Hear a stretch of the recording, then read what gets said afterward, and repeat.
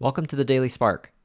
This is William Liao, where I share one idea every day on how to do our best work, create a thriving culture, and live a meaningful life.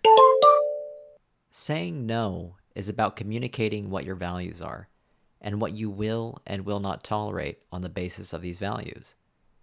Saying no is about protecting your energy and making sure that it only goes to the things that truly matter. Saying no is about respecting your life and being a good steward of its most precious resources, time and energy.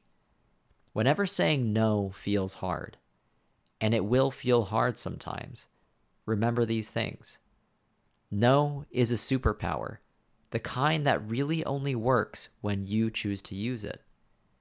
As you become more confident with wielding the power of saying no, remember to rejoice in the act and all the things, the remaining important parts of life, that it allows you to say yes to.